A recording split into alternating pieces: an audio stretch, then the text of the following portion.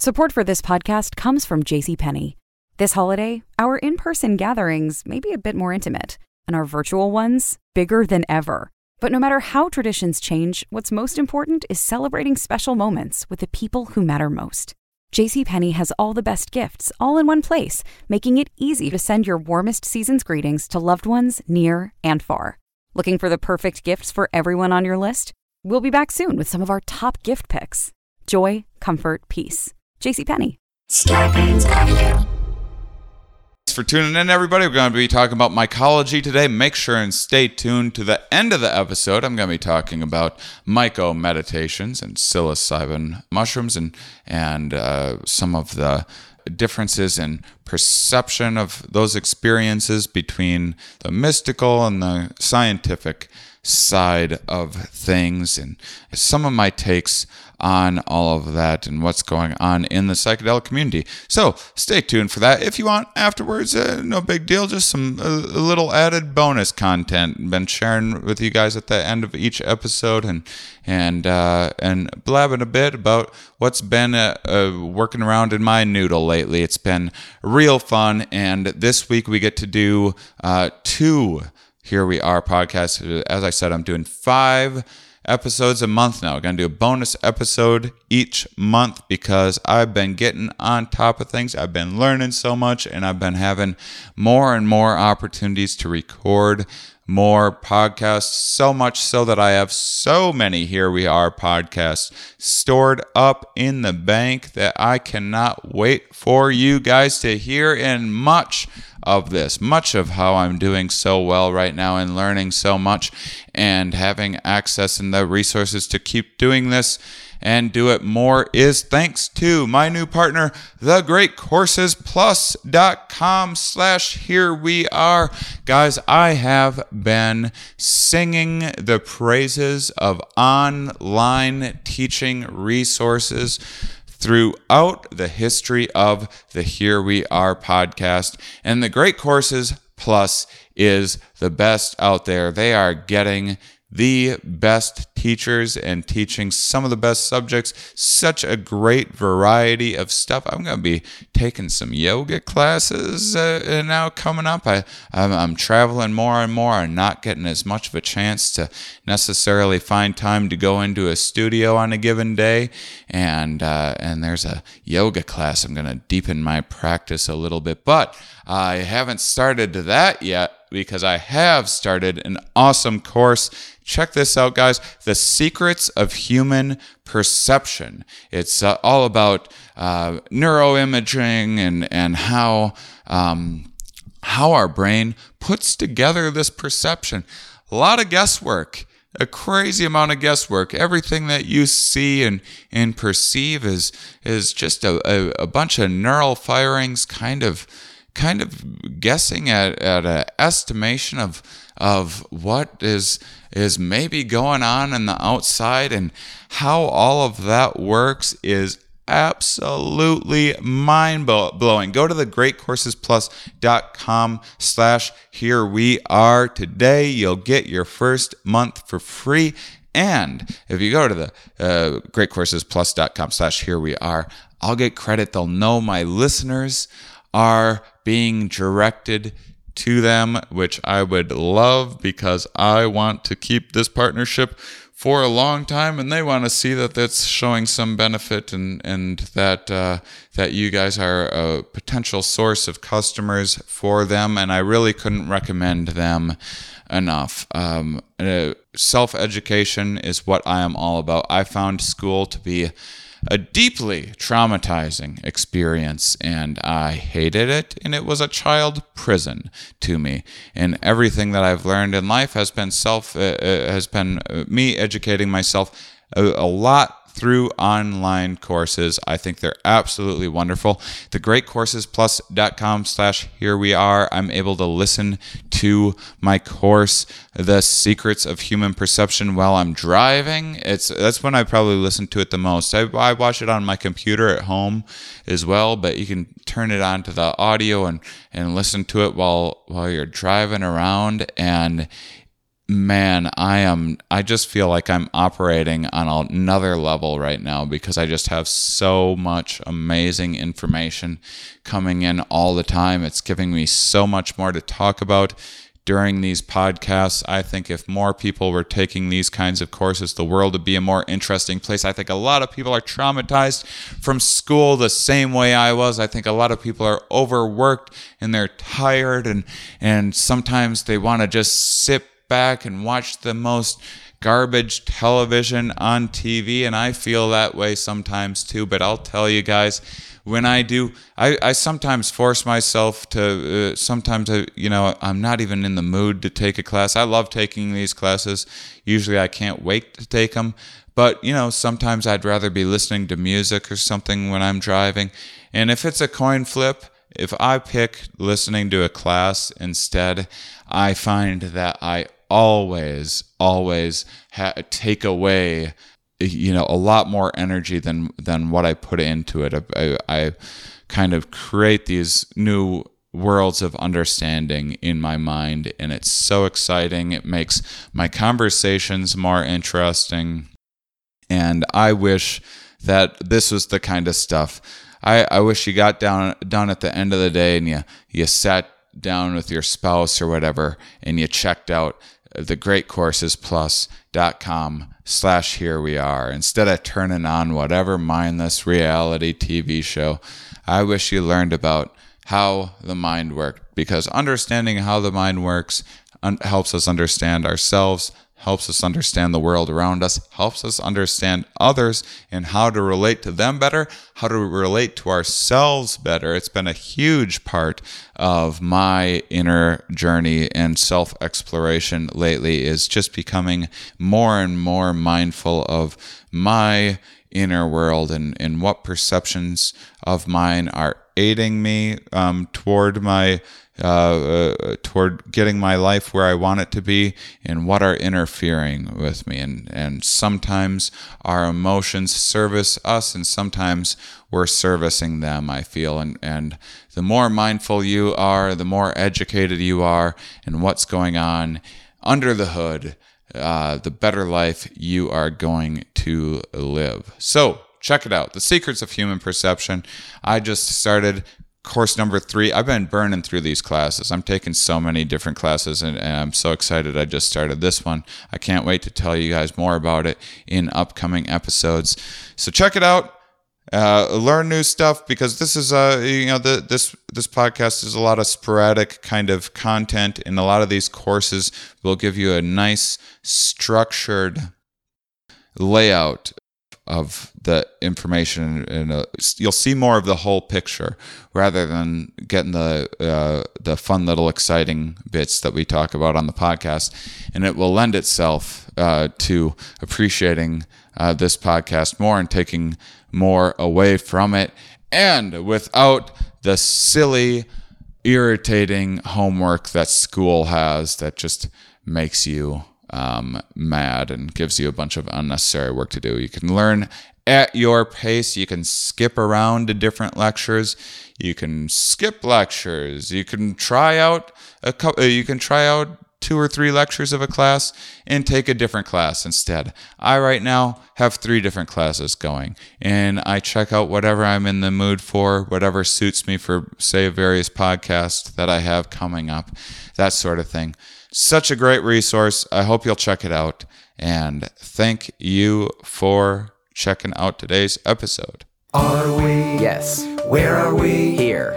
Why are we here? Not entirely clear. We are misfits thrust into existence by random chance, with no hints at all as to how we're supposed to make sense of it all. It's immensely bizarre. Here we are. Hello, everybody, and welcome to the Here We Are podcast. Today, I am once again back at my home turf, my old stomping grounds, not in the sense that I went here. I was not accepted to the University of Wisconsin-La Crosse, and that it's not the hardest school in the world to get into as well. Actually, it's pretty hard. Is surprisingly. Oh, well, in Wisconsin, just behind UW-Madison. Oh, okay. Well, that makes me feel a little bit better about myself then. All right. I always figured it was an easy school to get into, and I was just that poor of a student. But I was a poor student and am now trying to make up for all of that by educating myself in my adult life. Today, to help me with that, is Professor of Biology here at UWL. Tom Volk is joining me today. Thank you, Tom, for being on the show. This is so exciting. I know my listeners are going to be real pumped about this subject. We talk a lot about animal behavior and exactly, and psychology and neuroscience and a lot of stuff going on with the human mind, and we don't fungi affect all those things that you just said. Yeah, exactly. And today we get to hear about we probably don't have as many episodes about nature as we should on the show, and my listeners I know are going to be very, very interested to hear all about mycology. We have never had, to my knowledge, a mycologist on the show, and so I was hoping you could give us a little 101 about mushrooms. Yeah, sounds good. So there are a lot of fungi. There are about 100,000 named species, and that's probably 5% of the total that's out there. And so you can discover. So there's 100,000 named species.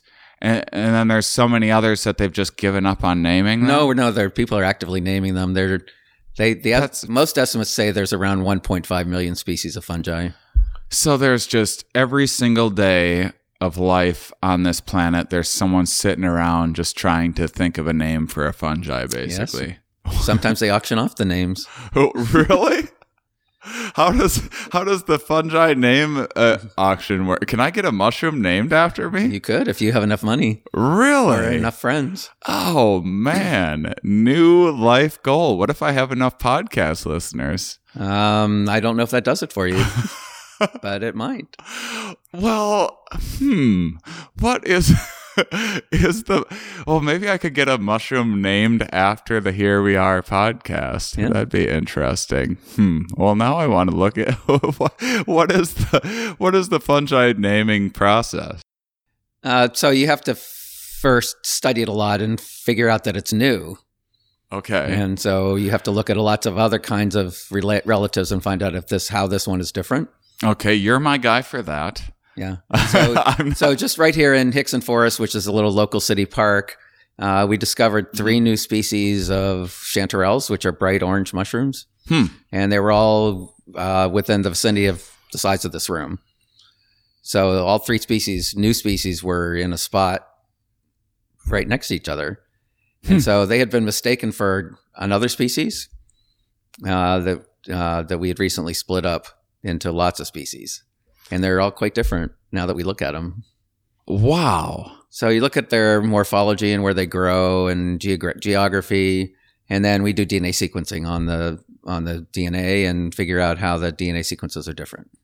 So you can't throw a rock without finding a new species of these That things. is almost true. That's so incredible. when my class makes collections of fungi, and we see something probably new every year.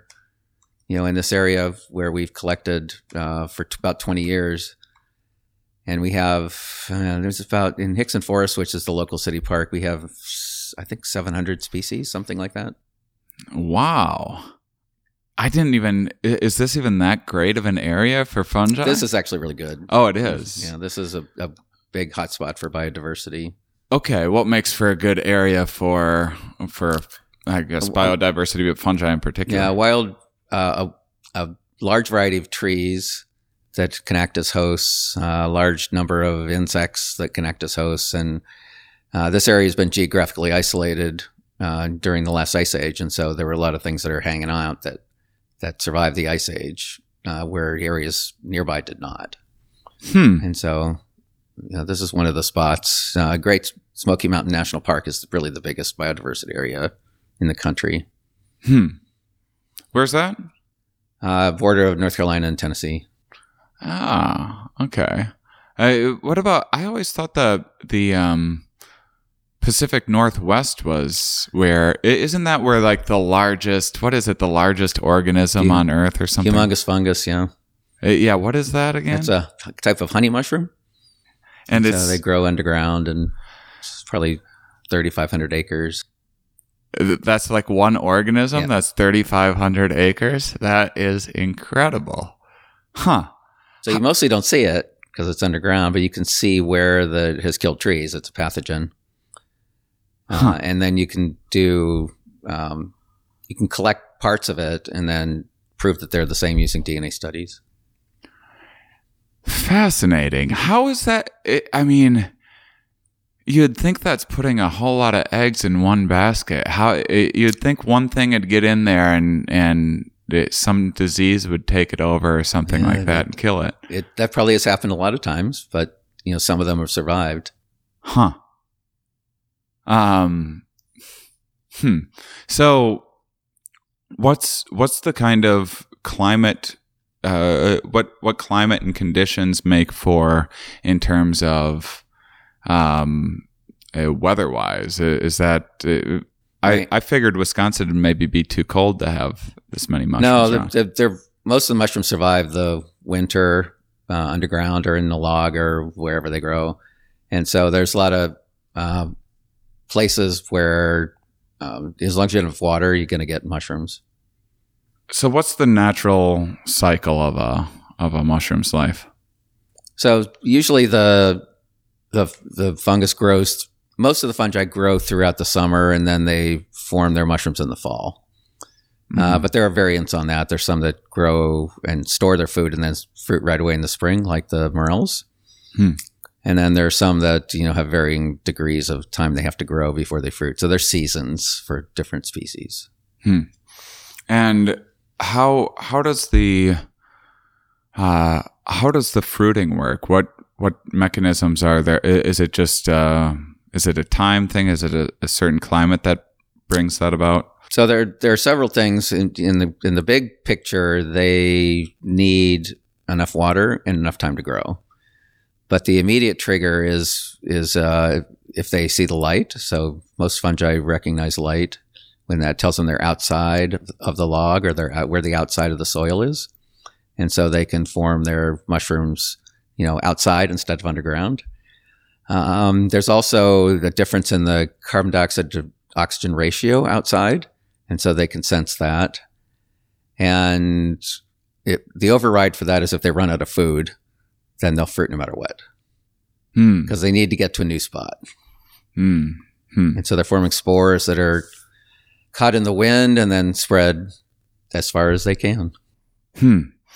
And what is the usual mode of transportation? Just the wind? Most of the spores are spread by the wind, and so they produce a huge number of spores so that by chance just a few of them will land somewhere that they can use. But there are some that are spread by insects, beetles, flies, what have you. They form a stinky mass on them, and the flies pick up that and spread it around. Where does a spore want to land? What's like this oasis for a spore? It depends on what kind of spore you are. So if you're a fungus that grows on wood, you want to land on the right kind of wood. If it's one that grows in association with the roots of trees, you have to land right next to the roots of those trees. Is it also the case that doesn't like disruption of an area also lead to like kind of triggering stress in the fungi that triggers to so damage to the mycelium, to the part that grows underground, is a good signal for them that something's wrong, and so they might fruit just from that. You see them a lot on the sides of cut roads that are cut through the forest. That's the same kind of damage. Or you see them in the Northwest in logging places where the logs have been dragged down the hill. And so you see lots of different kinds of fungi in those kinds of spots where there's damage.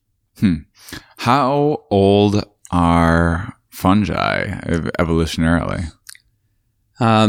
Pretty old. There's a recent paper that says that, I don't remember the number, but says that way older than we expected.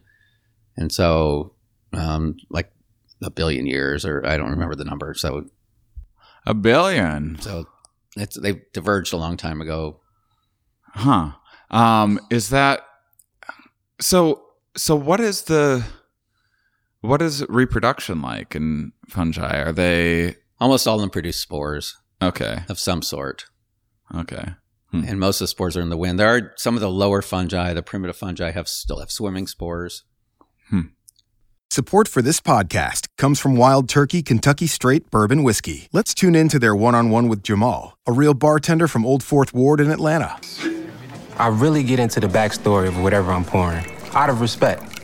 There are literally years of experience behind these bottles. Wild Turkey, same recipe since 1942.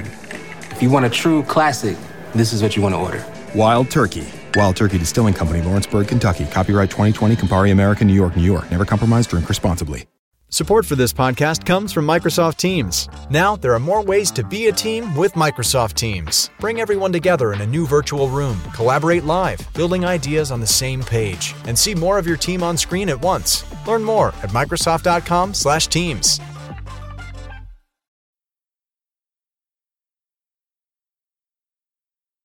So what is, I mean, there must be, with so many different species, there must be so varying different impacts on different local ecological systems and different environments. What are, this is feeling like maybe too big or too broad of a question, but what are the impact of fungi on our lives and on our ecosystems? Yeah, so there are three kind of main areas that we can categorize them into in nature. So there are fungi that eat dead things. So those are called saprobes or saprophytes, and they make their living by decaying wood or breaking down soil or things like that.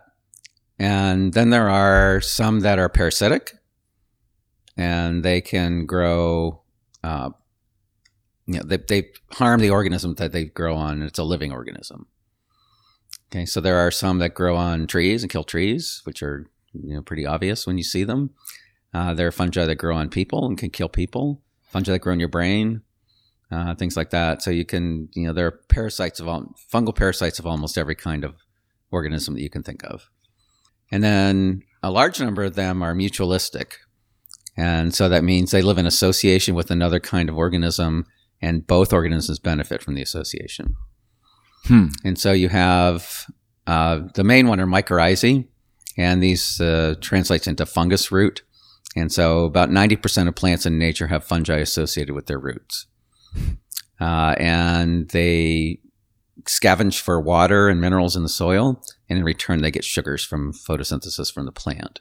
So both organisms benefit from that, and it's a very long-lasting relationship and a very, very old relationship. So mycorrhizae are the biggest one. We also have lichens, and lichens are mutualism between a fungus and either an alga or cyanobacteria or both. And they colonize rocks. They photosynthesize, so they make their own food from the alga. And they grow on sides of trees and Galapagos tortoise shells and things like that. And then the other one, which most people are unaware of, are called endophytes. And these are fungi that live inside plant organs, mostly in leaves, but sometimes stems and roots. And they grow in there. They get food from the plant, from photosynthesis. And in return, they produce secondary compounds that are poisonous or taste bad for things that are going to eat the plant. And so these the fungi produce these toxins, and an insect takes a bite out of the leaf. They don't like it. They don't eat it anymore. And so those are the main mutualisms. What about... So fungi are everywhere. Yeah, I guess. What about the...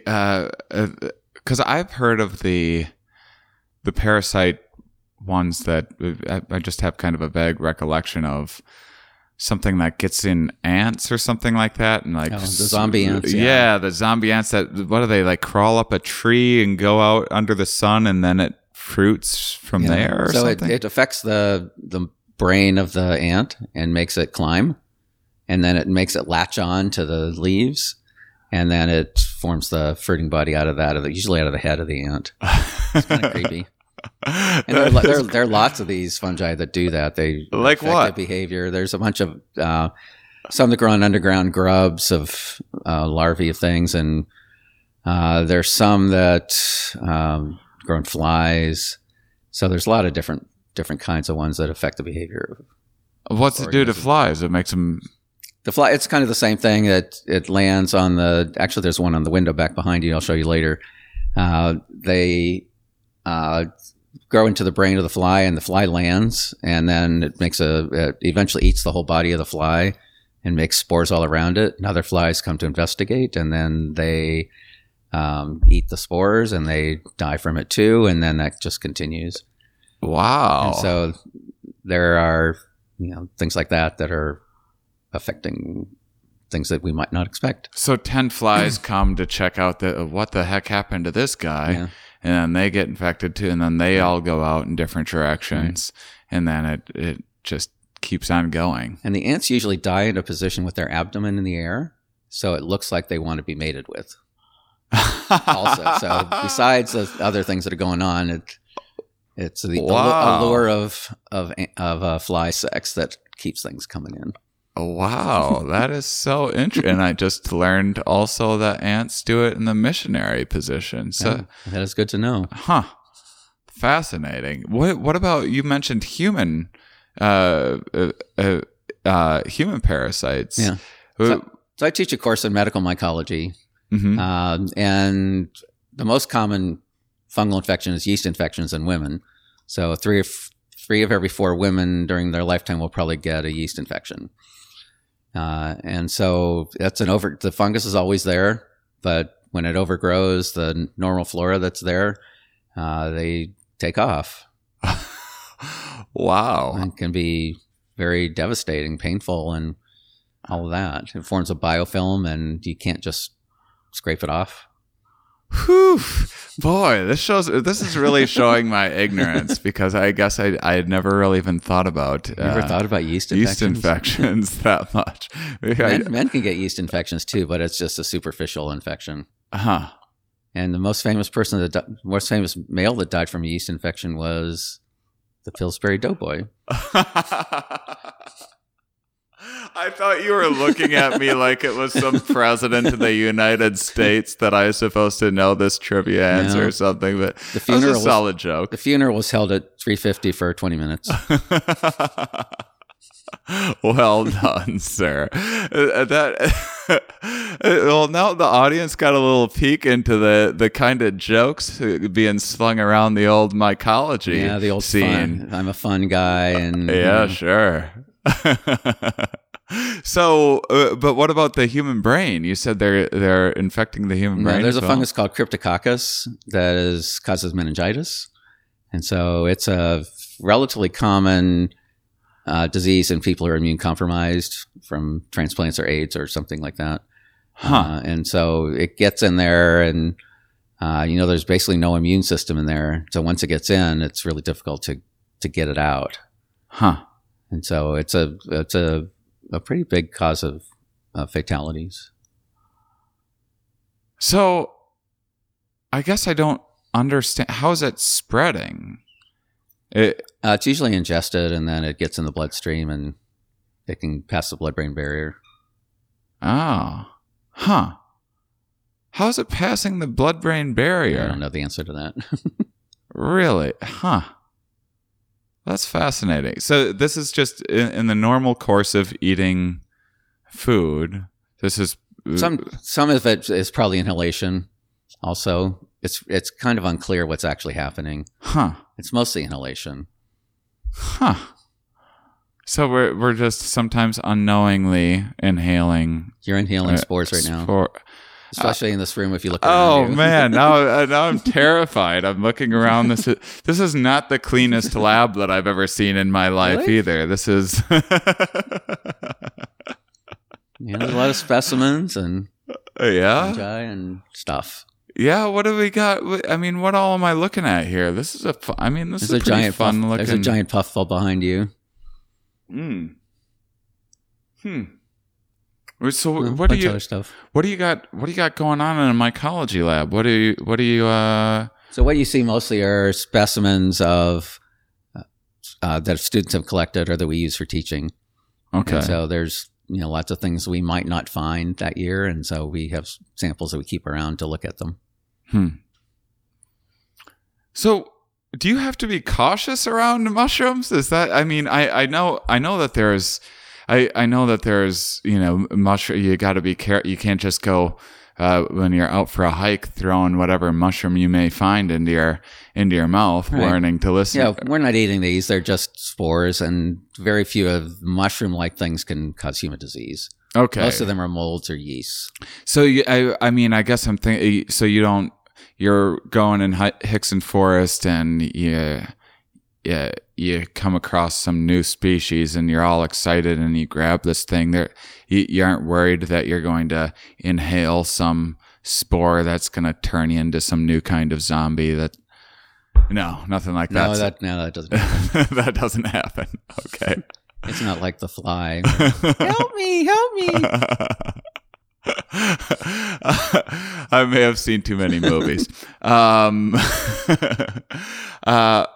I have to be actually particularly careful because I had a heart transplant. Oh, okay. And so that's what's in the box right here that you've been eyeing. Oh, yeah. Well, I left it up to you. You brought in this surprise for me, and then you asked me when I wanted to see it, before or after or during, and now this is the big reveal. Yeah, so okay. This is my old heart. You brought your old heart to show me? Oh, so as you can see, this podcast just took a real turn. Yeah. You're just lugging this thing around with you to show people? Yeah. Oh, okay. I keep it in my office to scare off the freshmen. Okay. And so this is a heart cozy that my dear friends from Seattle made. It's a little mushroom heart cozy. Yeah, and I would have, when you brought it out, I would have thought there's cookies in there. No. So these are all made with wool that's dyed with mushrooms. Oh, that's cool. And so then is that something that people do? Yeah, Was that it's felted, historically? yeah. Huh. And so and my heart's been dissected, but that's it. So oh my goodness! I'm going to hold your dissected heart right now. Well, this is a first for me. Yeah. Sometimes I wear it on my sleeve. Oh my goodness! This is. I have to say, I was not prepared to be holding a human heart today, and whew. I'm this is very interesting. This is a range of emotions that I'm feeling right now. Not the least of which is creeped out. Well, it's a little creepy, I have to say. I'm also curious. I've always had a little bit of I would have never been a good doctor. I feel like I don't have the stomach for seeing innards and whatnot, but I am a naturally curious person, and it is fascinating for sure. And I was also expecting it to just be in a hole thing rather than. We had dissected it to study it. They told me. So this was, you had it in the fridge. And no, this is in formalin, so it's not refrigerated at all. Oh, okay. Shows what I know about carrying your own heart around. Yeah. So why you just brought this to show me just for kicks? Well, huh? so this is because I've had a heart transplant. I have to suppress my immune system. Oh, and so I have to be careful about breathing in spores. Oh, and my that's goodness! Because your immune system would attack your heart that you got. Holy cow! And so also taking drugs that are derived from fungi to prevent rejection. Really? And so there's the one that we talked about in the underground. Caterpillar is one of them. Cyclosporin is the drug. And another one called mycophenolate comes from a penicillium, a moldy species. And this is to intentionally inhibit your immune system. Right. Huh. Wow. That is, I guess I'd never heard. I mean, I don't know, everything that I know about mycology, I've just learned in the last 25 minutes or so. Outside of, I have a lot of experience with psilocybin, but I'm shocked. Speaking of that, there are a lot of clinical studies now that say that it is a great treatment for depression. Yeah, that's my jam. PTSD, OCD, all the other alphabetical things, and there's very good data that says that's going to happen. And Denver just decriminalized it, and I think that's the next thing to be decriminalized all over. And Oakland as well. Oakland, that's right. Yeah. No, I used it for depression. Well, I've used them for fun too, but I've used them more for depression probably than anything else. Quite effective. Did it work for you? Yeah. Yeah. Good. Yeah. Pretty lasting effects for the most part.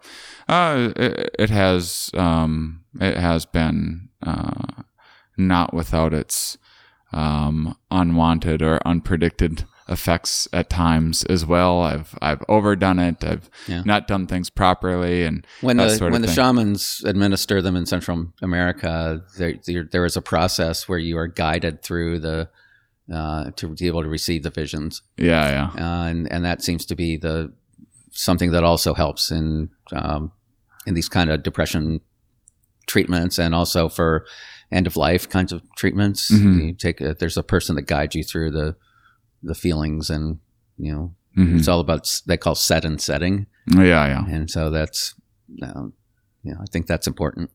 Oh yeah. Very, very important. Had to learn that the hard way. I was a young kid in La Crosse, Wisconsin, bored out of my mind and looking for a little adventure, and got more than I bargained for with old psilocybin mushrooms. And I'm not sure I'd have a science podcast today if it weren't for me becoming especially curious about how the mind works from mushrooms. Now here we are learning more about mushrooms, and there's these little spores of information going out into the world right now. And there's some hypotheses that say that humans became thinking because of taking psilocybin. The stoned ape theory. So that's a fun one. I don't know how much stock I put into it, but I'll tell you, there is no more profound introspective experience than mushrooms. So who knows? We have our other mind altering things in the East that are producing beer and wine and such. Right. So that's also played a huge role in history. In the Middle Ages, people were drinking water that was killing them, and so they drank beer instead, and they didn't know that it was the boiling of the water that was killing everything in there. Right. I think everybody in the Middle Ages was drunk all the time. Yeah, because that's all they drank was beer. Yeah. It was the only way to survive. Had they known, they could have just boiled the water. It's amazing. It's not as fun, but yeah, that's and now it's. What can't mushrooms do? It's pretty incredible, because I've heard, and again, my knowledge is very limited, but I've heard they've been used in like filtration systems or something like that by NASA or something or other. Some bioremediation aspects are pretty heavily investigated now. And so, taking wastewater and putting it through mycofilters and all sorts of things like that, putting them in the ground to stop oil spills from moving around. So lots of people investigating that. Historically, what were mushrooms used for? Just as food, typically? Mostly food. There were some that were used in religious rituals. Right. There were some that were carved into icons, things like that. In Asia, East Asia especially, they were used to make cheese. And used as long-term medicine. So, nutraceutical is a word you see thrown about. So, nutrition plus pharmaceutical. I never heard of it, actually. There you go. Oddly enough. So there's a lot of mushrooms that are eaten in Southeast Asia that are have medicinal properties to them. And so, unlike Western medicine, where you take a pill and you want to be better right away, they think of it as food, and you have to take this over a long period of time for it to have an effect. So we're just catching on to that in the West. Yeah. And there still need to be more studies, but there are some that are have great effects. Some are said to cure cancer, and some are said to cure diarrhea or constipation, whichever you want. So, there's a lot of I'm taking both of those at the same time. Yeah. I'm just going to keep perfectly regular. Well, sometimes it's the same one that what? That's said to report. It'll just fix whatever you got going on down there. Huh. Might be a dose thing. I'm not sure. Yeah. Yeah, it does.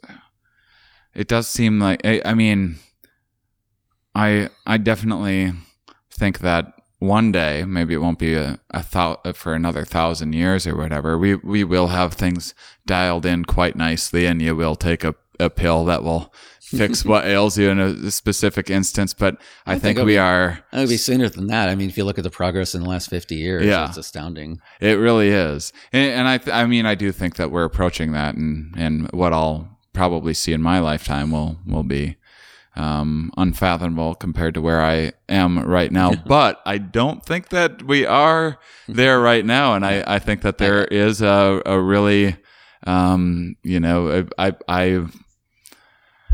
think that there is a lot I think that there's a lot of nonsense out in every field of wellness and health and diets and all of that. But I do think the internet has not helped with that. It has not. Well, it's created opportunities, but it's also created some negative effects as well.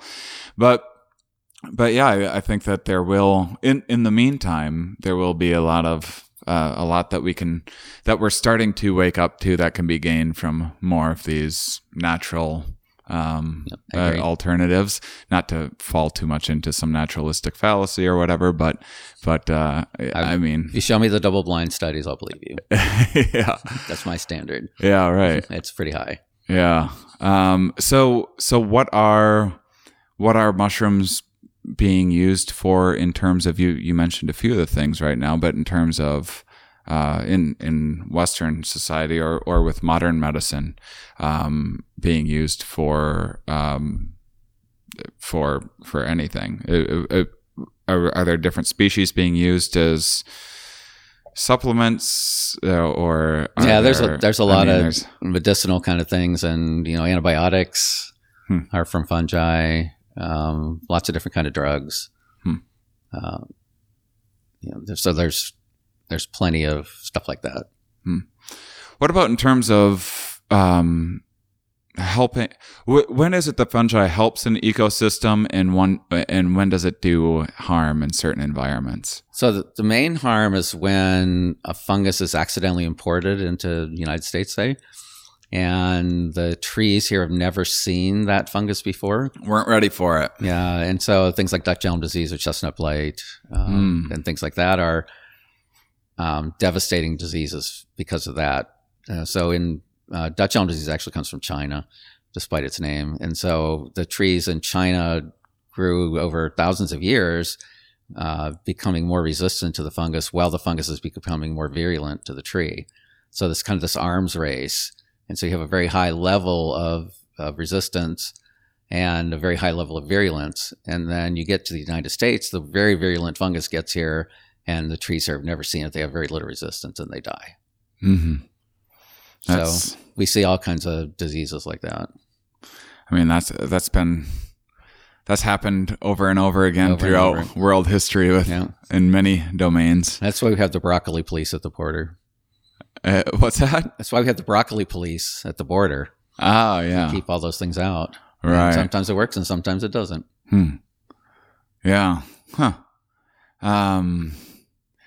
Yeah. Sometimes humans have been the invasive species that nothing was ready for. Species, that's a different problem. Yeah, that is. Do you know that humans are very closely related to fungi? Animals and fungi. Yeah, what is that? As you say it, I'm kind of remembering getting some. Yeah, so remember when we had the two kingdoms, we had animals and plants, and animals moved and plants didn't, basically. Yeah. So the fungi were with the plants then, because they had cell walls and they didn't move. But now all the DNA evidence tells us they're sister group to the animals. So they shared a more recent common ancestor with the animals than they did with the plants by a lot. By a lot? Yeah. Huh. What does that evolutionary picture look like? Do we have any sense of... There's pretty good pictures. I can't show you on a podcast, but here, I'm emotioning like this. And there are some common ancestor of the animals and the fungi. What animals? They no longer exist. Yeah. I mean, all the animals are the sister group. So you go back to the sponges and the jellyfish and things like that, and keep going back, and then you eventually get to you go back in the fungi evolution, and you get back to a common ancestor. Yeah, it was my understanding that isn't there like kind of the war between the sponges and the jellyfish, and what were the closest related to, or what created the most species, something like that. There's some confusion there, right? Well, that's mostly been worked out now. It has been. Being able to do DNA sequencing has helped a lot with all of that. So there's a pretty good picture emerging for most groups. There's some that are still pretty obscure that we don't. So are we sponges or are we jellyfish? Oh, we're neither. What's our common ancestor? We share a more recent common ancestor with the sponges than with jellyfish. Huh. Okay. Hey everybody, it's Elaine Welteroth, and I'm hosting a new podcast called Built to Last by American Express, where we will dive deep into the stories, history, and continued legacy of small businesses that shape American culture. Our debut season will focus on Black-owned small businesses that need our support now more than ever.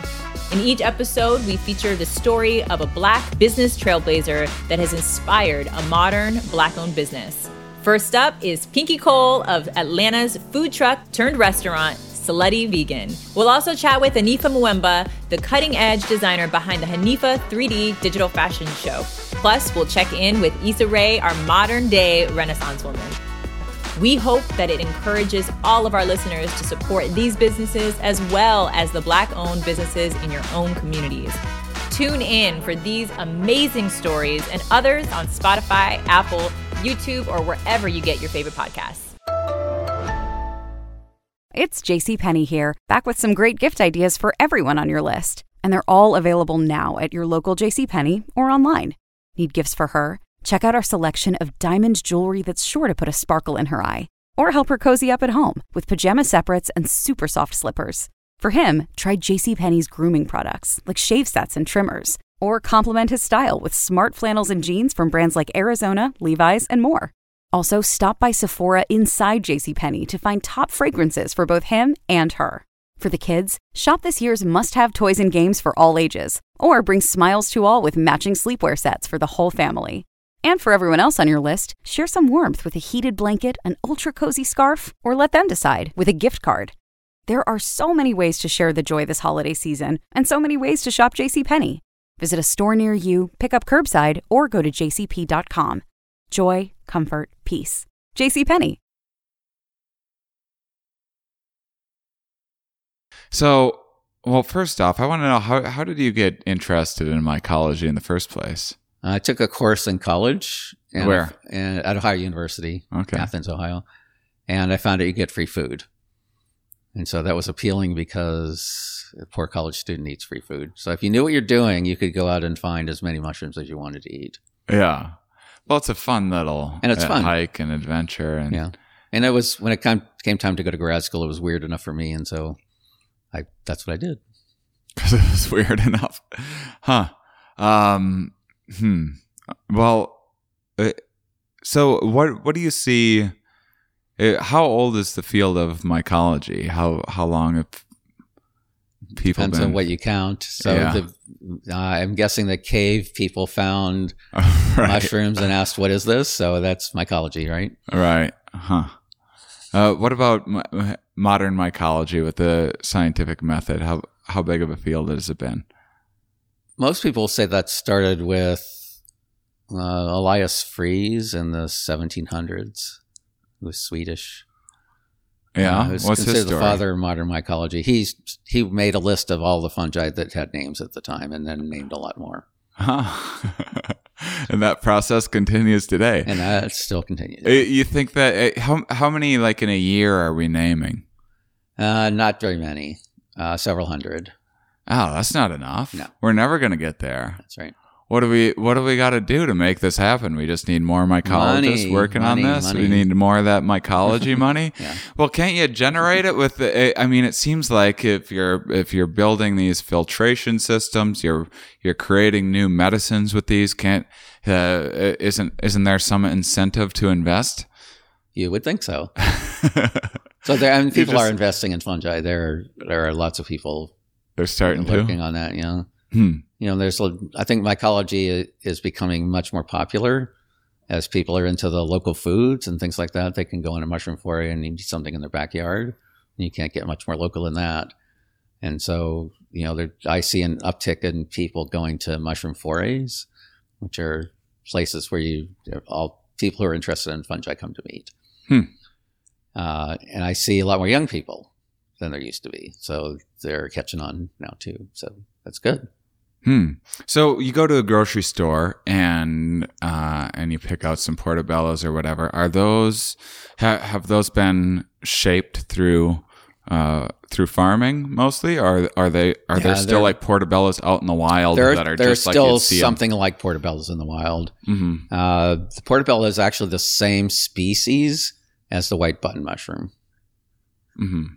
And so when they bred, the white button mushroom was one time looked like portobellos. And then they bred them during a time when there was a craze for white food, which seems like really weird. And so when they bred them, they didn't breed for flavor. They bred for them to be white. And so that's what we got. And we got something that's relatively flavorless. And then someone went back and discovered a wild portobello in nature and developed that into the commercial crop that it is now. What are you into? What am I into? My favorites are chanterelles, which can't be cultivated. Oh, you got to go out picking them? Yeah. And are they all edible? Yes. Okay. That is a little hesitation there. As far as I know, all the chanterelles are edible. And some are way better than others, but they're all good. Most of them smell like apricots. Okay. All right. Well, I have a few more questions before we start wrapping up. I don't want to forget. I have my guests each week plug a charity of their choice. Did you have one in mind? Yeah, I volunteer for the Blue Stars Drum and Bugle Corps. Oh, awesome! So I'm about to leave on tour with them for a month. Yeah, they tour the Midwest and the what country. Do you do? What are you, a drummer? No, I'm actually I'm a trumpet player. You're a what? Trumpet player. Okay. And so, but I help serve food and cook and things like that. What do they do? They march. I mean, they go around marching. It's like marching band on steroids. Okay.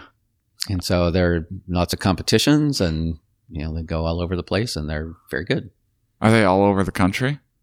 They are. There are about 40 of them around the country that eventually meet in Indianapolis for the big finals. Oh, wow. When's that? For people, everyone planning their big Indianapolis trips. So they're a great bunch of young people. I like to hang out with that kind of group. It keeps me young. So they're really nice kids, and I enjoy being there. Nice. Well, listeners can go to the HereWeArePodcast.com website to find the link and to find more. What are you most excited about in the future of mycology? Are there any new technology? I mean, you mentioned DNA sequencing.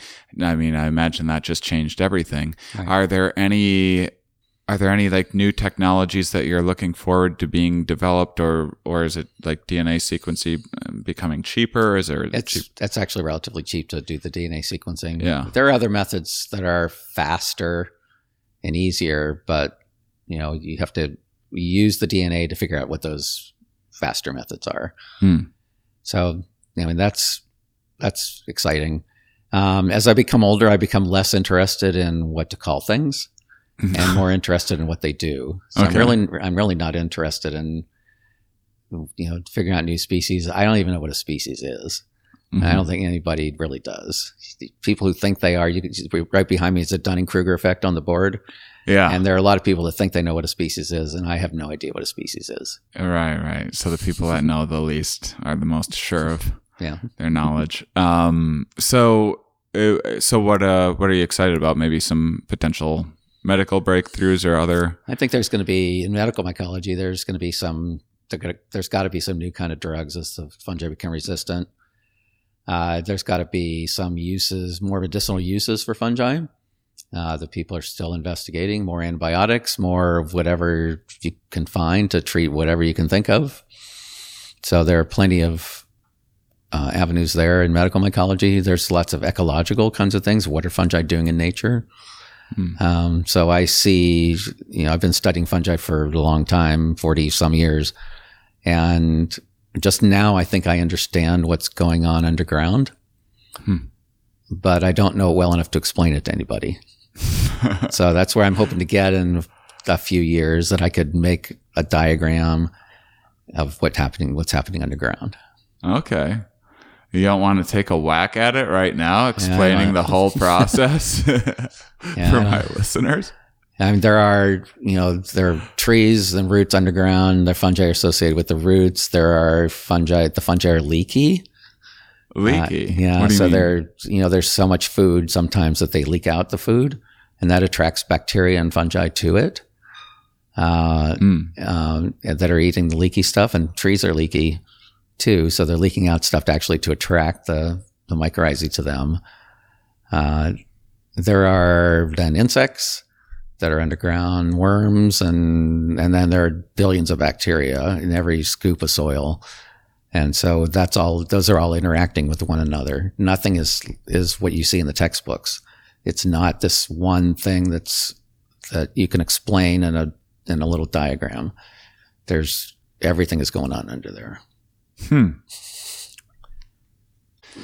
So are there any, do fungi communicate with one another? They do. There's lots of evidence now that the fungi are putting out chemical signals to one another to attract a mate sometimes, or to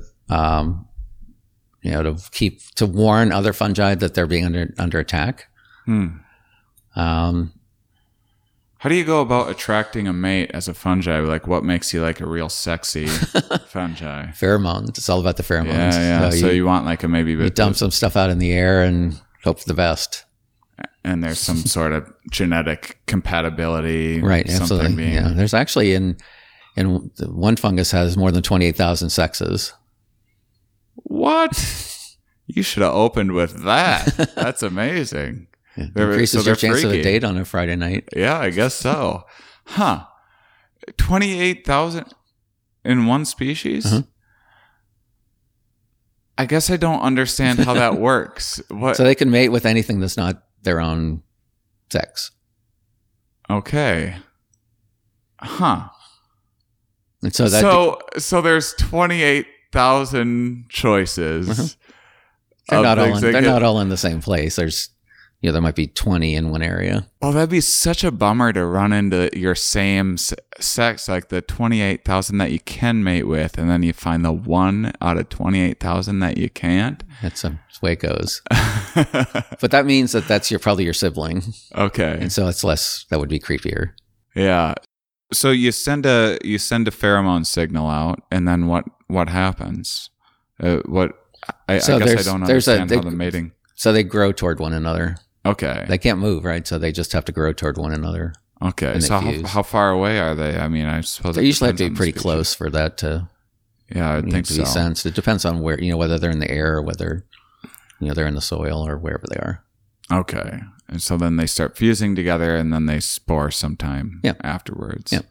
They might make a mushroom, or they might not. And is there? I can see your mind exploding from here.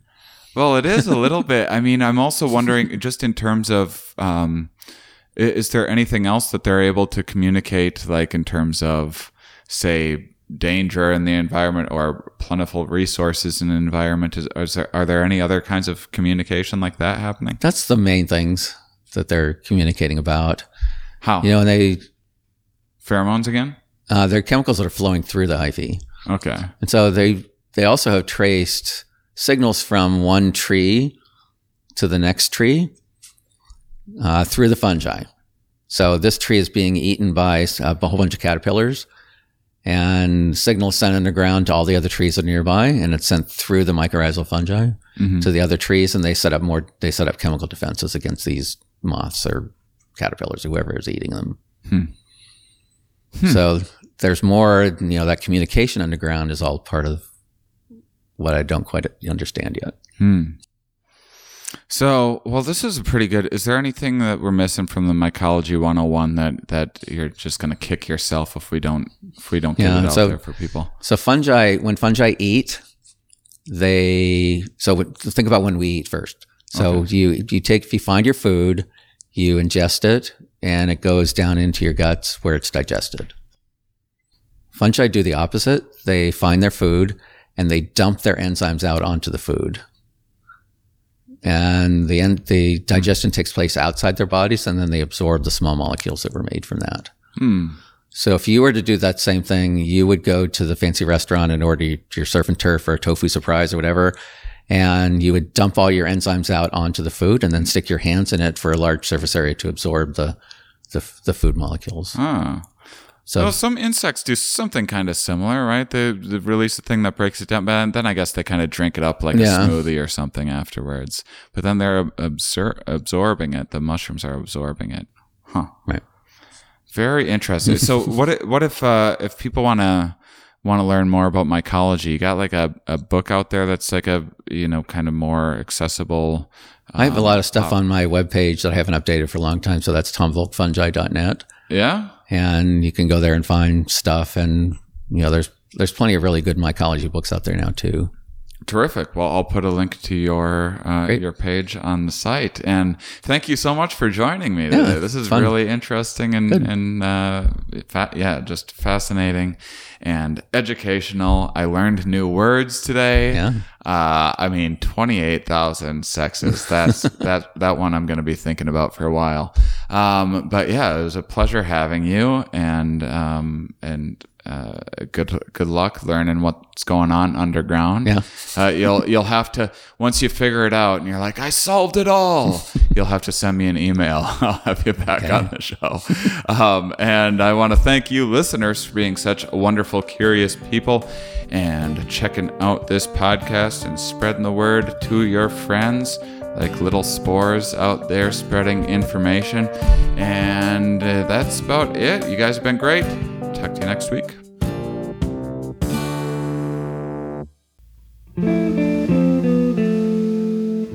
On the next episode of the Here We Are podcast, bonus episode, 5 episodes a month now, thanks to the partnership with Libro.fm, offer code Here We Are, and thegreatcoursesplus.com/Here We Are. I'm doing 5 episodes a month, so you get 2 episodes this week.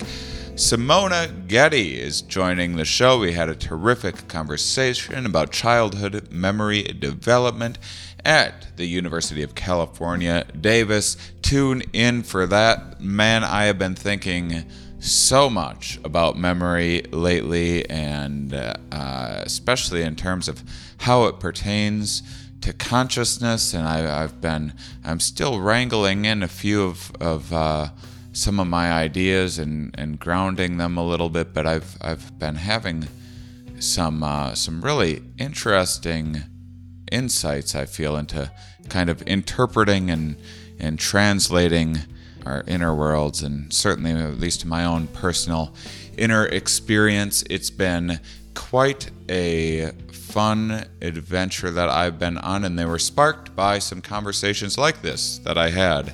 This was recorded a few months ago, like this, and with Charn Ragnaroth, who we had on for 2 episodes talking about memory.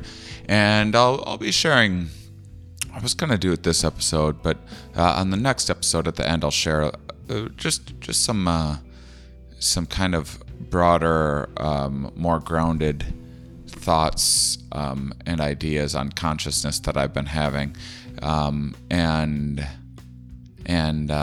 because they're quite complicated, and I'm still checking them against other people who know more about the subject than I do, and I've been sprinkling a bunch of stuff into recent episodes that you're going to be hearing in coming months, and thanks to learning so much from the great courses and also doing so much stand-up science and everything else, I have been really thinking of lots of new interesting ideas about perception and reality and consciousness and that sort of thing quite a bit lately, writing a lot about it, working on some new projects about it, and we'll see what the finished product ends up looking like. But for now, I'm excited to be working on those kinds of topics.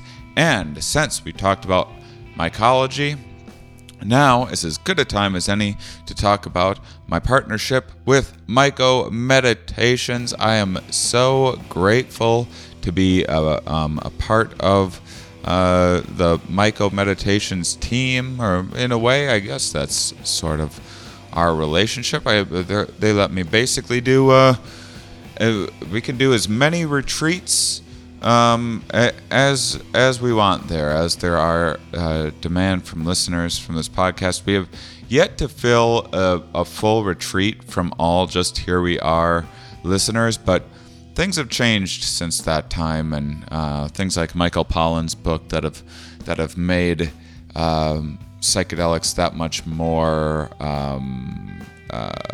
popular, I guess, and normalized, and has piqued a lot of people's curiosities. Just that it's, kind of not tucked away, hidden somewhere on the dark web. It's in the front of a whole lot of bookstores out there, and people are picking it up and having a look. And then I'm with my documentary, Psychonautics: Comics Exploration of Psychedelics. That's kind of helped with building followers from the psychedelic community, and so I'm very hopeful. We have about a half full retreat right now for January 18th through January 25th, and I don't know. I never know how often I can do these things. Right now it's a year. We did another one. We did one in April, and so we're going back in a little less than a year. If the demand for it takes off, we'll maybe be able to do them more often than that.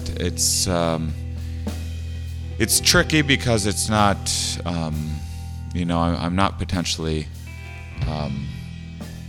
basically I can make the same amount of money just doing stand-up science and touring around, and that's probably building more toward my future on paper and what I ultimately care about, which is science communication. But I do really, really believe in these psilocybin retreats, and I have such a wonderful time being there, and especially as I myself I'm still taking a break from psychedelics, and just, honestly guys, I just feel like I'm kind of, in a way, sort of getting there on the natch, or in a controlled, I think that I'm often in a place where I'm just right now very connected with my inner world and very mindful. So I just don't feel the same need for psychedelics have been so instrumental for me in terms of one, they've been great for my creativity, which I just don't need any help with right now. I need organizational help. I am chock full of creative thoughts and ideas and novel solutions to problems. Not to discard that or take it for granted, because I go in streaks where that's not the case. But that was my past with psychedelics. Was I used it for that, and then much more often for depression, and then also just to understand myself and the brain a lot better. And I just feel like I'm kind of having all of those needs met right now, and I've kind of seen I've had enough high intensity kind of experiences for the time being that I'm still integrating, but it's, and I worry that I'm just kind of so open right now and connected to those spaces naturally that to throw a little more on top of it might make things kind of spin a little faster and less organized than I'd want them to at the time being. And I have a lot of clarity and kind of the path that I'm on and where I'm going, and so those are all the other things that I got out of psychedelics too, and I'm really free of any like serious kind of addictive tendencies or really bad habits or behavior right now. I'm just kind of slowly chipping away at building some better ones, and so and I really credit much of my past psychedelic experiences for that. And I've really been reflecting back on and understanding some of my past experiences from, trips I had 5 years ago, understanding in a new light.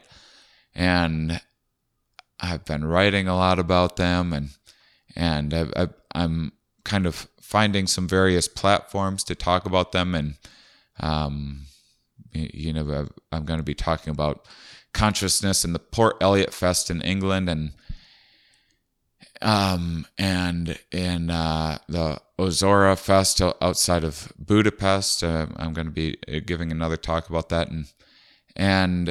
but these retreats are a really nice way for me to kind of connect and see, because it's a lot of people that either haven't done mushrooms before or had a psychedelic experience before, or it's been a long time, or maybe they did it once at like a concert or something like that, trying to party or something, or they had an unsettling experience. And it's been a really cool experience to see people have, I'd say 9 out of 10 people have a really absolutely transformative experience. And, quite frankly, the worry is that, these things nothing in life is 100% risk-free. And certainly these, I've experienced firsthand some of what can happen with, I don't think that's going to happen in a 3-trip retreat, but what can happen from overuse of psychedelics over way more experiences than that over a much longer sustained period, and not allowing time for integration.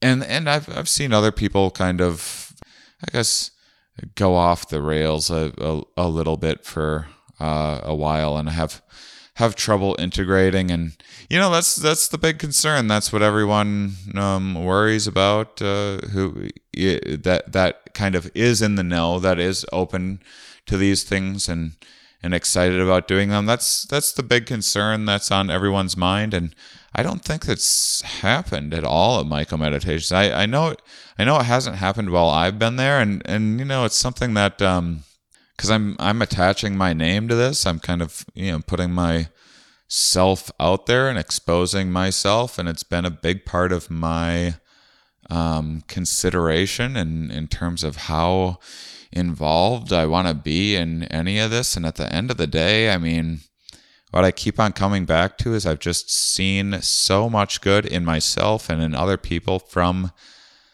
these experiences that it's just undeniable to me. And it's this is me putting my money where my mouth is, and putting myself and my word on the line. And frankly, the experiences that have, or the people that have showed up to the retreat that I've been the most, I don't know what the word, disappointed for, I guess. Basically the biggest, when I say 9 out of 10 people having, or maybe 8 out of 10 having like really, really life-changing, transformative experiences, another 1 out of 10 having like a really, really nice time, maybe nothing that they would consider like life-altering or anything like that. But really, to have 80% have something so powerful happen to them is pretty incredible to watch. And then the ones that bum me out is the 1 out of 10 seem to like not really get much from it, and no one knows exactly it seems to often be attached with SSRI use when people have a long history with antidepressants. They seem to either need really, really, really high doses that would seem insane to a normal person, and still sometimes kind of don't get through or feel much of anything other than like maybe a little slight buzz or whatever. And and I have I would say one of the guys from the last retreat who I would say I was like kind of hoping he was gonna like feel more or have like a bigger experience from it. He's bringing his wife back, and coming back to my retreat. And I don't even think he knew who I was or what I was about before showing up to the retreat that I was at last time.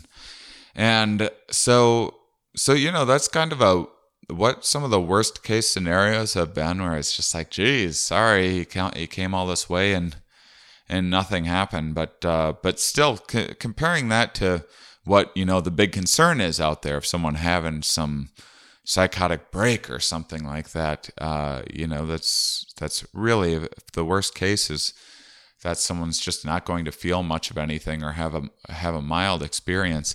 You're still getting an absolutely fantastic, beautiful trip to Jamaica around a bunch of absolutely wonderful people who, they all keep in touch with one another. And once in a while, I check in the threads and see everyone's kind of sharing where their life is at and how things have changed for them and that sort of thing. And it's been cool to see a bunch of past guests get together and come out to some of my shows even and see that they're kind of once in a while getting together and hanging out. It's been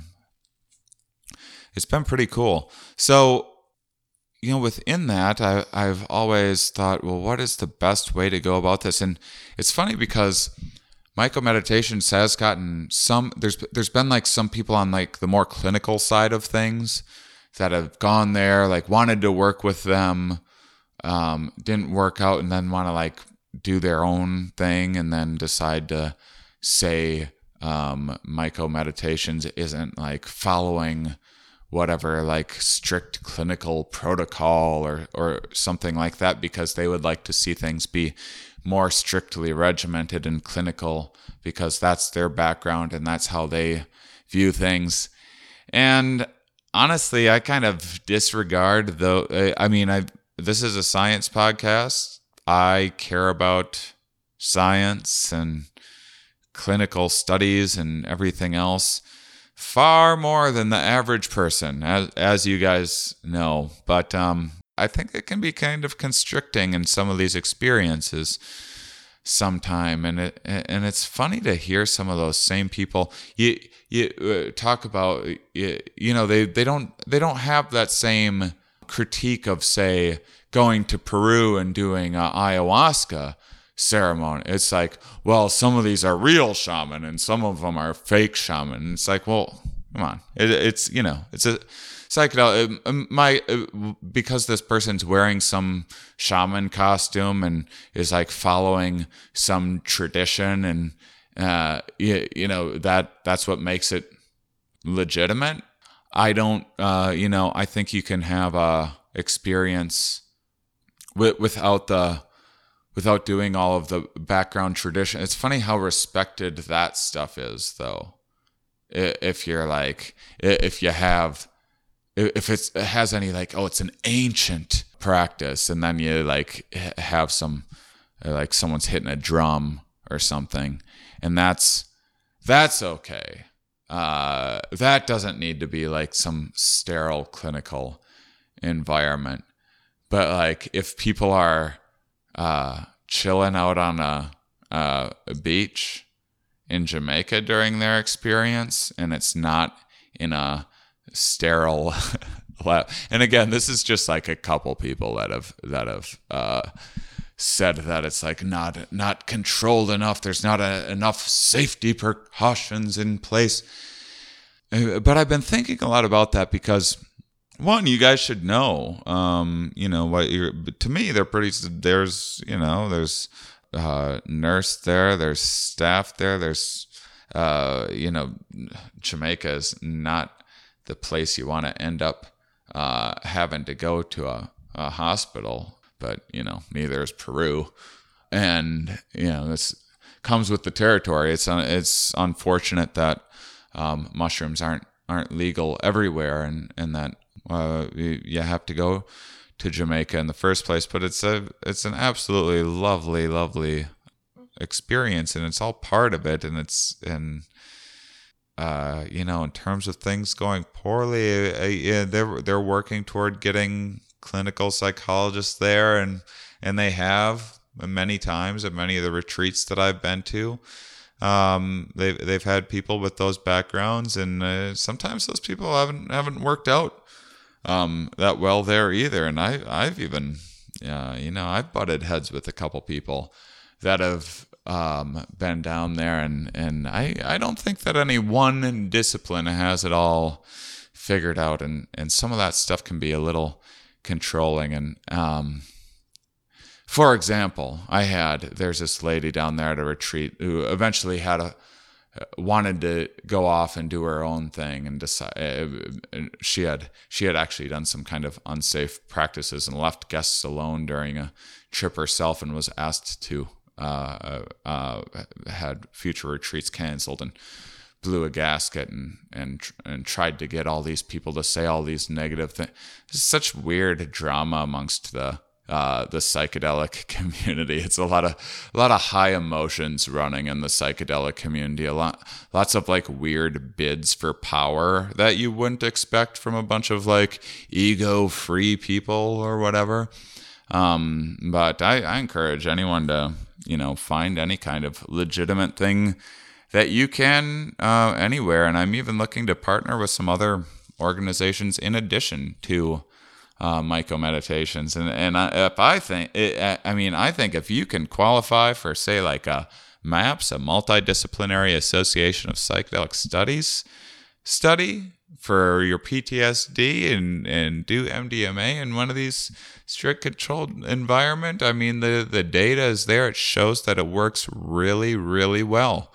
And I encourage you to do that. Unfortunately, not everyone's going to qualify, and unfortunately, they're only equipped right now to handle so many people. But goodness, I would personally rather, and I've done a lot of stupid things on psychedelics. I started doing psychedelics when I was 16. I've done them in all the wrong ways. That's how I know. But I've had ketamine in a clinical setting, and I kind of get. I don't know everything about it, but I've been to therapy, and I kind of get the clinical approach. But therapists have also been known to focus so much on trauma. This is so much going on, because I think it legitimizes it so much, when you can be like, well, this is helping veterans, or, the THC, you aren't going to deny a child with cancer CBD, are you? And this is a way that you can kind of push the agenda forward. You use these very extreme cases when at the end of the day, I'm saying this from a guy who could give a fuck about marijuana, but we should all have the right to smoke it, whether it's helping sick children or not. It's unfortunate that we need to rely on those, but they're effective, and those are the people that need it the most and deserve it the most and need the most care, and we should absolutely be thinking about and putting resources into helping, of course. But it shouldn't even, it's a conversation we shouldn't even be having. about whether people should be allowed to have marijuana or not. It's absolutely ridiculous.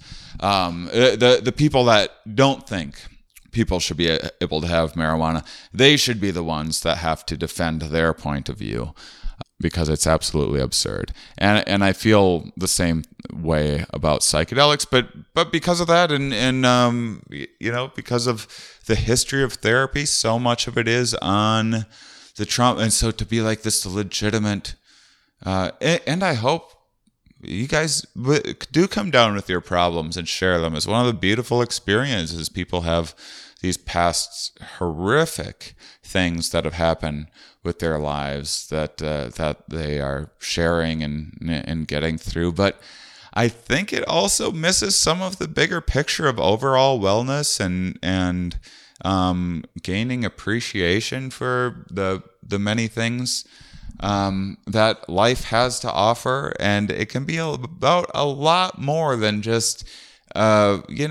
fixing these negative things. It can also be about improving on what's already good. This is a big field with positive psychology that's popping up now, and that's my argument. And mycomeditations is actually, they're all about Eric, who runs Mycomeditations. When we work really well together, because he's actually kind of the safety. If you ask me, they're almost too.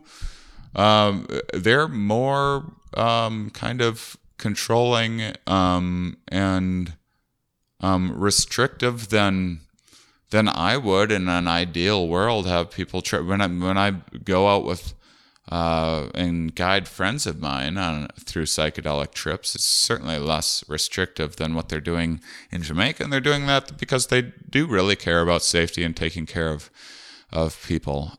So there's these delicate balances in everything, but man, I was down there, and this was, I think, the first retreat that I did, and there's this lady who's like, she's got this background who did psilocybin research with Johns Hopkins, and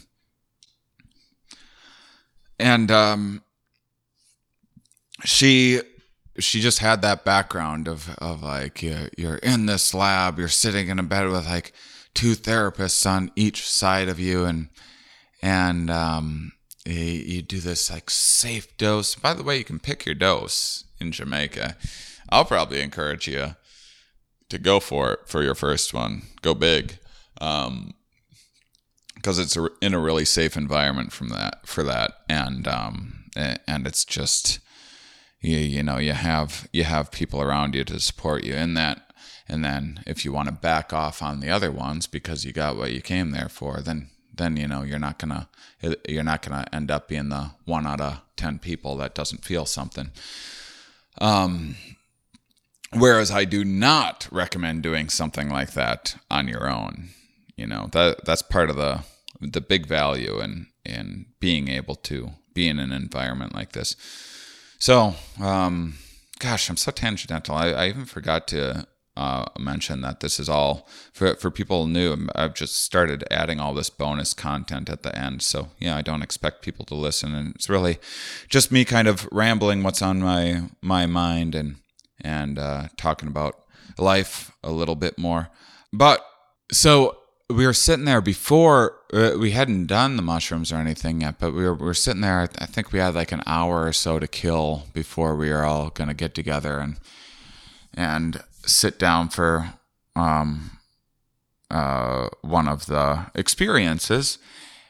And it's great. We get prepped ahead of time. We all sit around, talk about our intentions, what you're there for, what you're hoping to get out of it, and then after the experience, we talk about what you went through and try to integrate what you learned and interpret some of the things. It's interpreting the psychedelic experience is a really complicated, tricky bit of business. One of my favorite things to do in the entire world, and where I feel really, really valuable is in doing that. And I would never call myself an expert, but I'm not sure that anyone is or can be. So that's where I find the most value in terms of the experience itself. And most people are just sitting there in this beautiful space. Last time it was this huge open lawn overlooking the ocean, and it's just such a great mix of people. I think it was half male, half female last time, and the age range was really, there wasn't many young people on the last retreat, but we've gotten a couple as young as like 20, 21, 22, early 20 years old. We had a few of those in the retreats. It tends to skew a little older, but a really nice range, and that's fun and cool and important too. That there's, always seems like there's always been some people in or near their 70s, a couple there, and maybe a couple in their like late 20s, and then everyone else, I think the majority was probably around the 35 to 50-year-old range last time. But it's everyone's welcome, of course, and the age range, I think, is really beneficial for everybody. But so this is before the retreat, and this Johns Hopkins person who is just kind of like a nervous. I don't think she had that much experience tripping herself, and it was just like tripping with your nervous mom or something like that. Who's just like so overly concerned about it. And I mean, not that I'm sure she, means well and everything else, but I was sitting there, we're killing time. We got an hour to kill before this experience. And I like hanging out with everyone, and we'll really get to know each other during the retreat. I'm a big board gamer, so I'll sometimes bring out some board games. And I brought out this board game Bang. It's just, I think it's ages like 8 and up or something like that. It's some like Western themed game. And there's 8 of us sitting around to play this game, and she heard that the game is called Bang. Oh my gosh. And then like came over and was like, oh, what are you playing? Like in front of everybody, didn't like pull me aside and like, hey, can I talk to you about that? There might be violent undertones of old Western game that might get into people's subconscious and interfere with their trip, which is already a hair silly. Not that you are tapping into your subconscious and everything during these experiences, but come on, there is worse stuff in there than a little child's board game that you're going to play. And she just like freaked out, caused this scene, made it so awkward for everybody. We had to pack up everything, and then it was so weird. And that's just like a mild little example of the this is before all the trouble started with this one lady. So all of that is to say is that there's a lot of different ways of looking at a lot of these experiences, and I come from a perspective of like, I basically never want to be included in any group. I never see eye to eye with any group of people. I really when I get to do these podcasts, I feel like sometimes I feel like I'm getting to express like my true self in talking with scientists, but other times I feel like I'm a very different person than a lot of the personality type that comes along with this. And I'm just always been like that with groups, where I've had a lot of different friend groups, and I've never felt like I've never fully bought into like being in one group and like one group of people checked all of the boxes for me, in the same way that a lot of people seem to. A lot of people seem to need and want that or benefit from that. And that just hasn't been my experience. So I've been thinking about this a lot in terms of yoga, because I've been going to yoga like crazy. And, sometimes I go in and it's just, at first it was irritating. Sometimes when the yoga teacher was like really far to the spiritual side of things. And because I'm not that way. And in terms of psychedelics, I've had plenty of experiences that make me question what exactly I've tapped into and seen. But my outside of that, I just don't, I don't resonate with like the chakra talk as much as, so many people seem to, that kind of stuff. But, now I kind of find it interesting and like entertaining, kind of just from like, I often find myself taking on the role of, kind of just being an anthropologist in many of the groups that I find myself in or associating with in life. I think I've always kind of felt that way.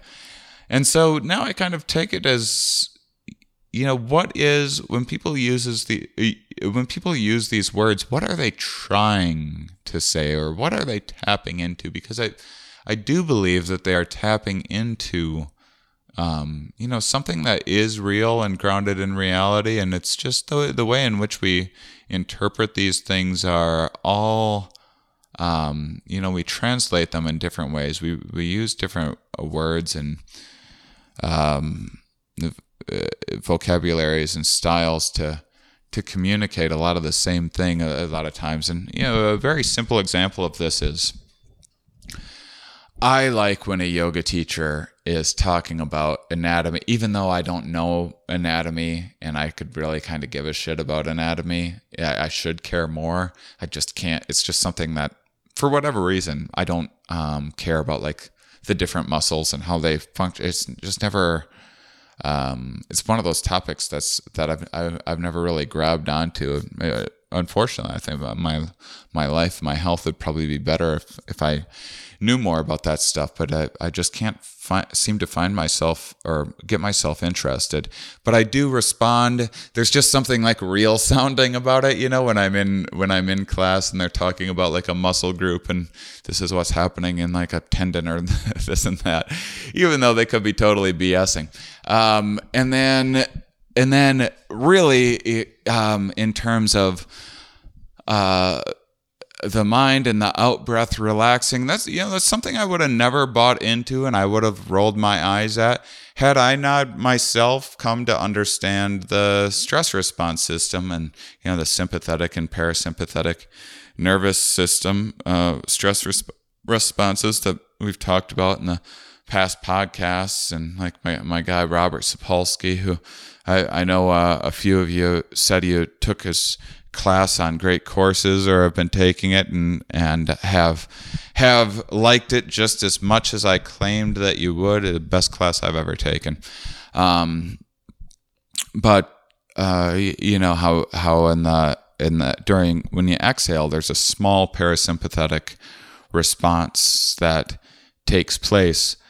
So, I like buy into that experience more because that resonates with me, because I know from like a neuroscience standpoint where that is, where someone else might say, now when you breathe out, express the divine spirit of space and relaxation within, or whatever, and talk about it in this kind of mystical term.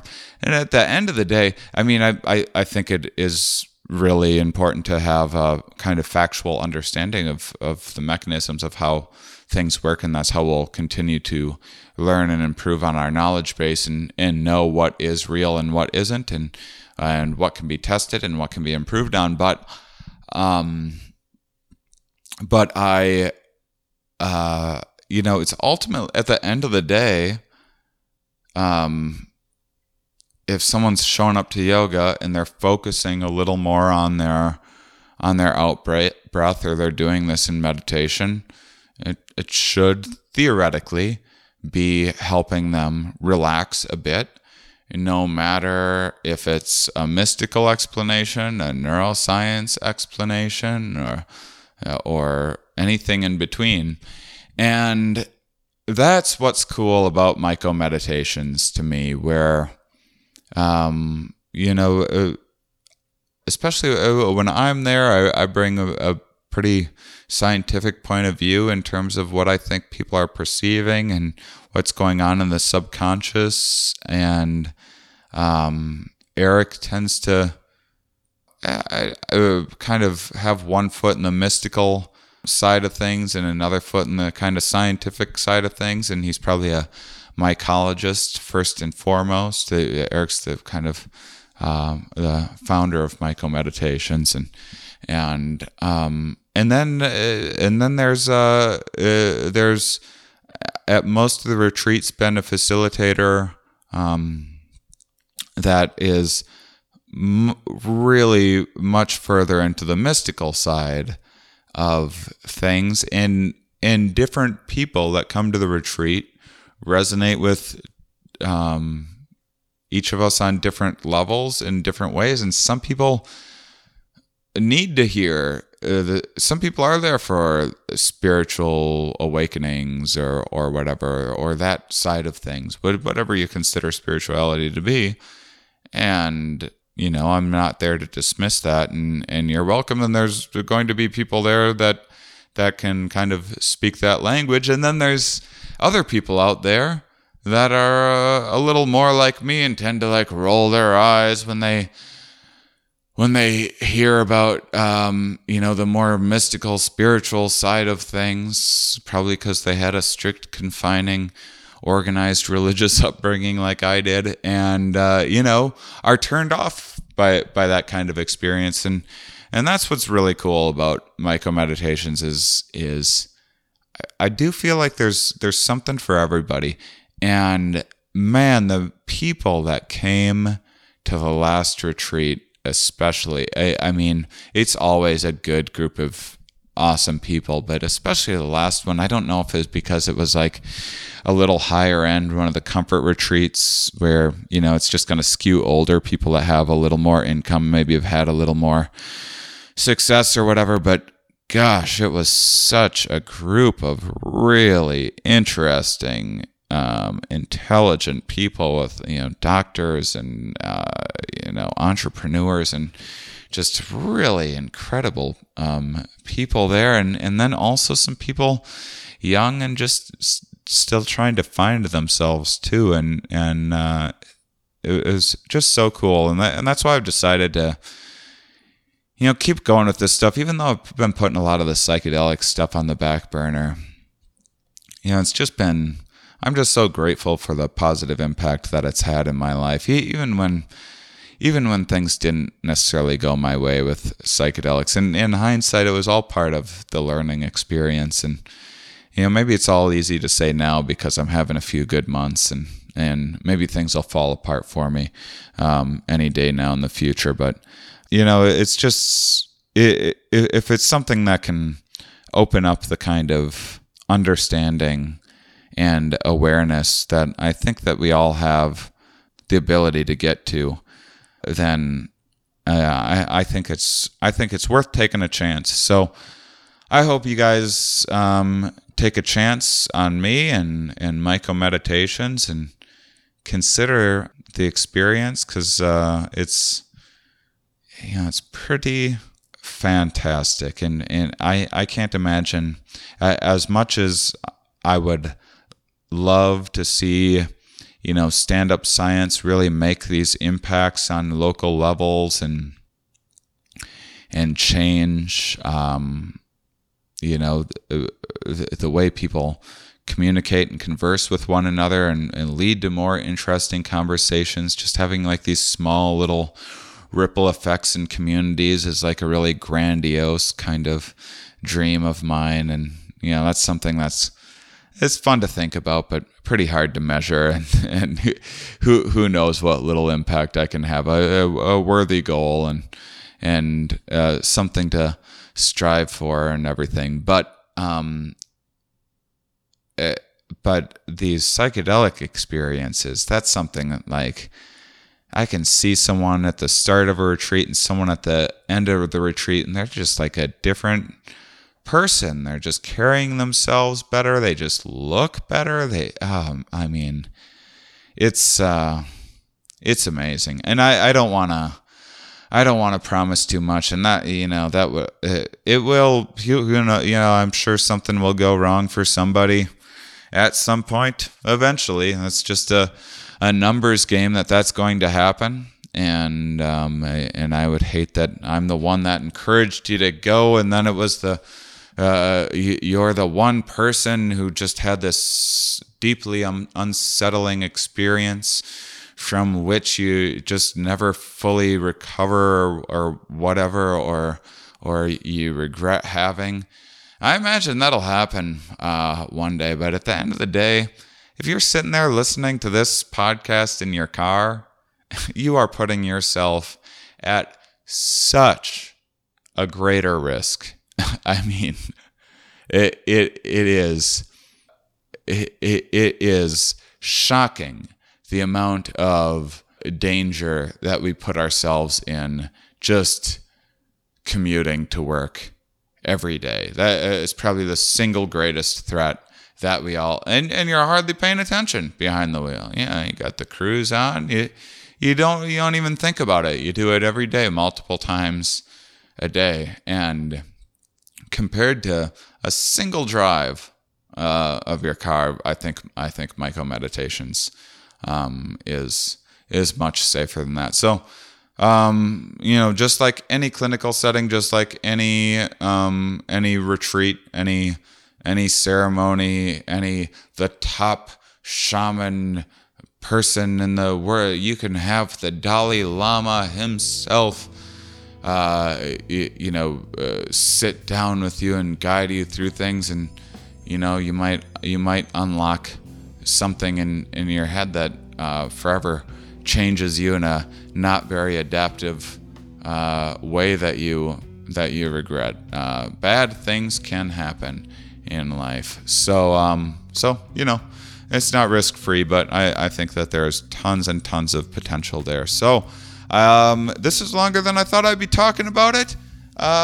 So I hope you found it interesting. I got some emails from you guys saying that you liked my little spiels at the end of shows. Again, totally not necessary. I'm putting them at the end of episodes, so they're just bonus content for you guys if you want a little bit of what I kind of sit around thinking about.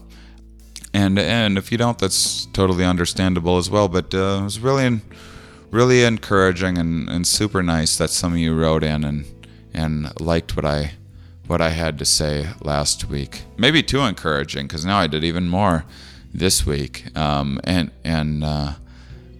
sure if you had negative feedback, maybe you're just being nice and keeping it to yourself. These are the things that I think about constantly. If you want to know what it's like to put yourself out there and be in the public eye, you're always, at least I am, I'm always just considering the downside of things and the negative view people could have of all of this. So that's healthy. But I think this is cool. I like getting to share a little more, and it's scary for me to put myself out there a little more and be a little more personal and without expectations. When my guests are there, I'm asking them about their work. When I'm a guest on other podcasts, maybe I'm trying to say the most interesting things and be funnier and make the funniest points and blah blah blah and shorten my answers so that I'm not monopolizing the conversation. And so it's nice to have yet another outlet for expressing myself in new ways. I've been thinking a lot about how the many different aspects of who we are want to be kind of heard by us and expressed, because we have so many roles, we have so many attitudes, we have so many emotions, and I think they all kind of want a platform. And I think that's one of the cool things with for all the downsides with things going digital in terms of podcasts and social media and everything else, is that it is giving people multiple ways to express themselves. So thank you guys for listening to me express myself. Those of you that listen all the way to the end, you are, of course, my favorites.